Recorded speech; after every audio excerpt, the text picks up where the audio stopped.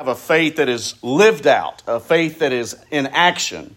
So one day, there was a chicken and a pig walking around the farm talking about how good that farmer had been to them. And the chicken and pig were conversing about how that farmer takes care of them. That farmer has built barns and coops and he feeds the animals. That farmer's been good to us.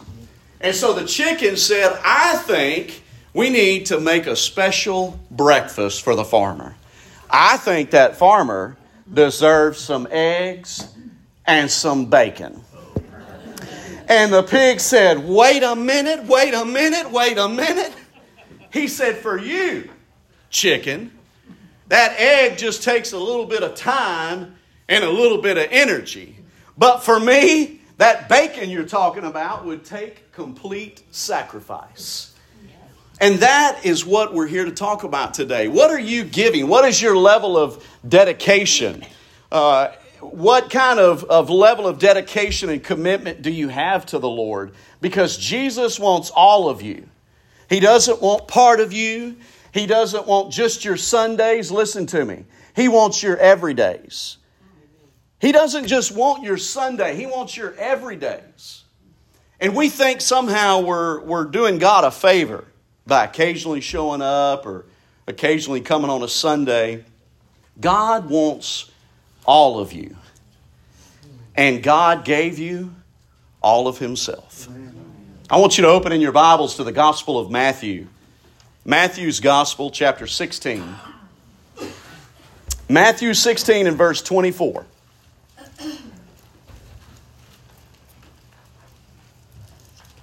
And when you found your place in God's Word, we invite you to stand if you're physically able. It's just one way that we show reverence for the reading of God's Word.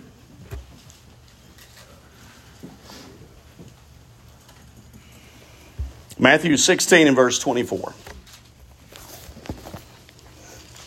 It says, Then Jesus said to His disciples, if anyone wants to come with me, he must deny himself, take up his cross, and follow me.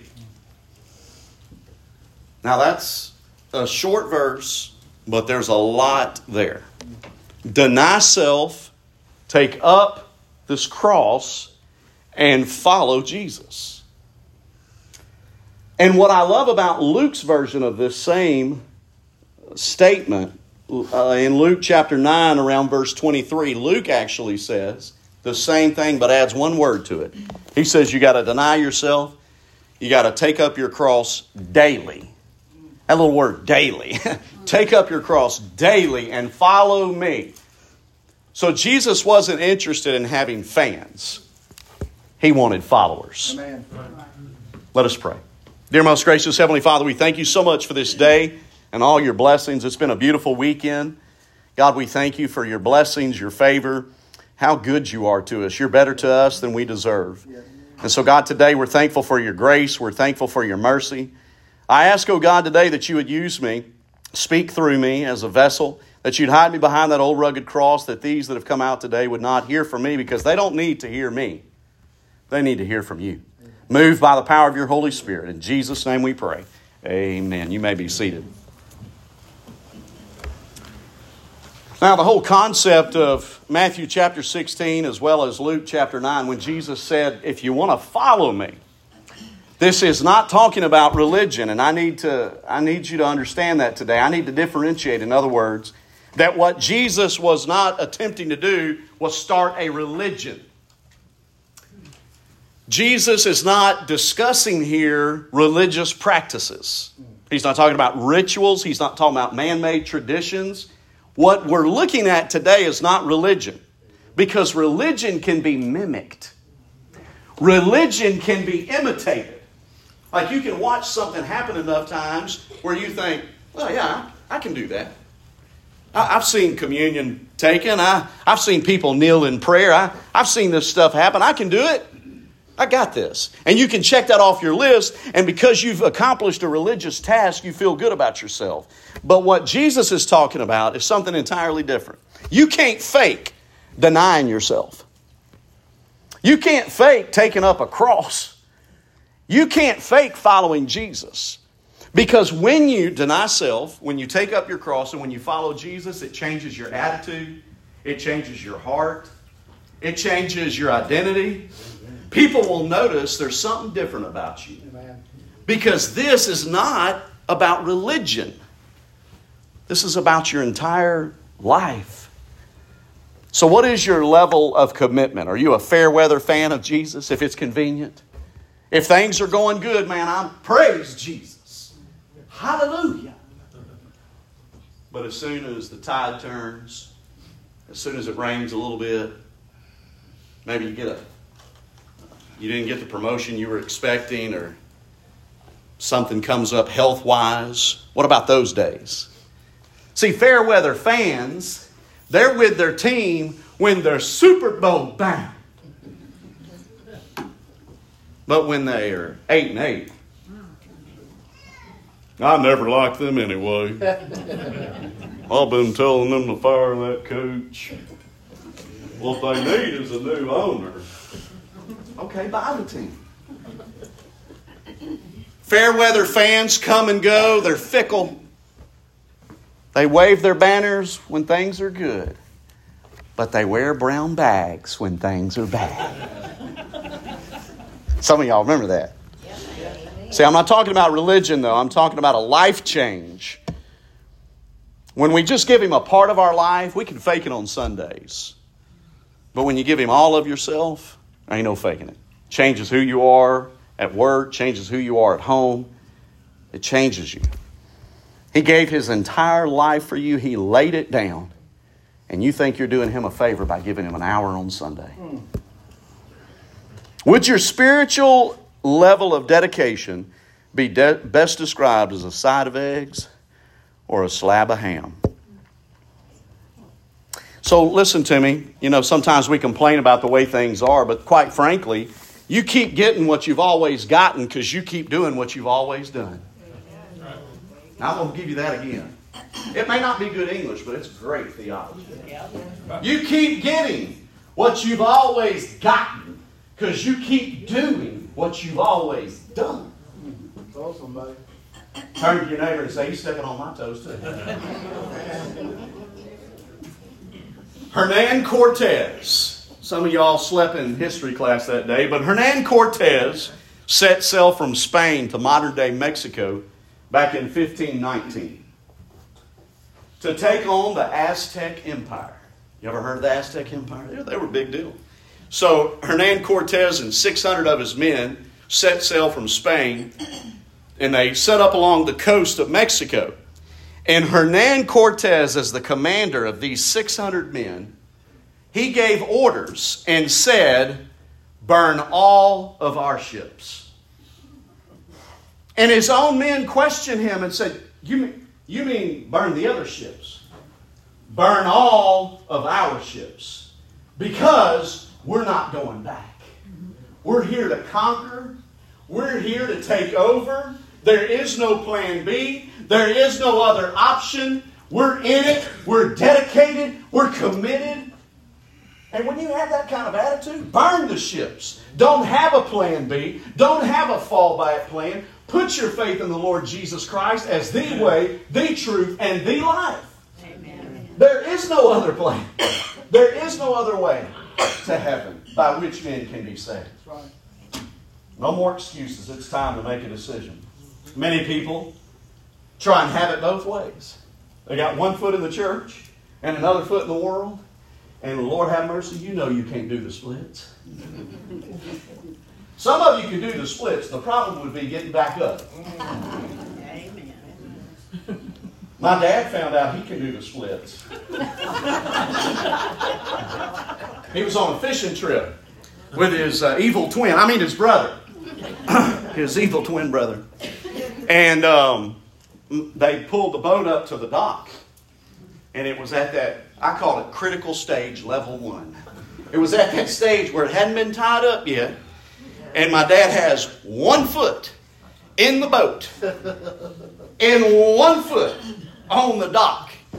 And y'all seen my dad before. He ain't got basketball player legs. Amen. He's got little kid legs. I think he had a transplant one time. I'll take those kids' legs. Just put them on there. He had one. I love you, Dad. He had one foot on the boat and 1 foot on the dock. And I think his evil twin turned on the trolling motor or something. But they said it just kind of drifted.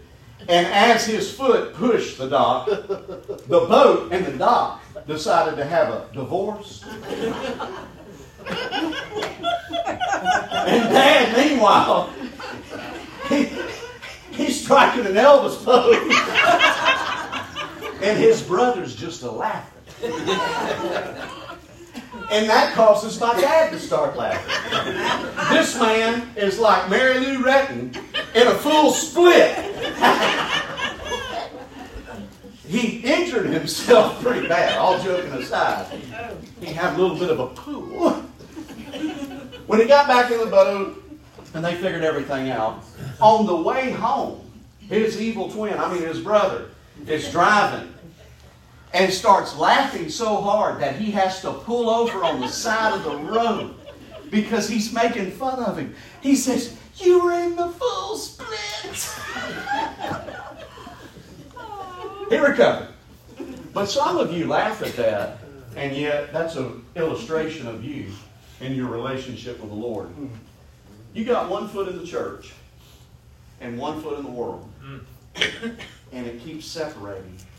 And it's getting, as the world turns, as the days that we're living in get stranger and stranger, the distance between the dock and the boat is getting further and further. The distance between the church and the world is more and more distant. And you're trying to navigate it, and there's just nothing you can do except surrender.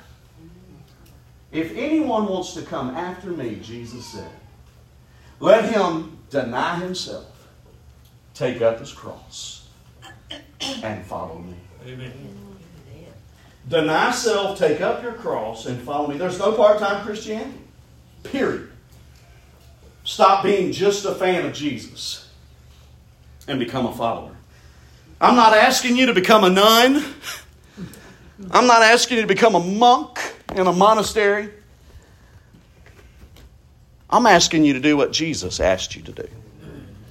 Follow me. Follow me. I'm only challenging you to do more than what you were doing. I'm only asking you, are you closer to the Lord today than you were 5 years ago, 10 years ago? I'm not asking you to go on the mission field to China. If that's what God calls you to do, you better do it. But that's not what I'm talking about. I'm talking about denying self, taking up your cross, and following Jesus. Y'all ever watch those videos on YouTube, Dumb Ways to Die? And you think, my gracious alive, that'd be terrible. Or Worse Ways to Die. I read an article this week in preparation for this message about the worst ways to die. Some of them included, this was a survey that they took of over 1,000 Americans. And fire was one of the top ones. Reading this article just gave me the heebie-jeebies.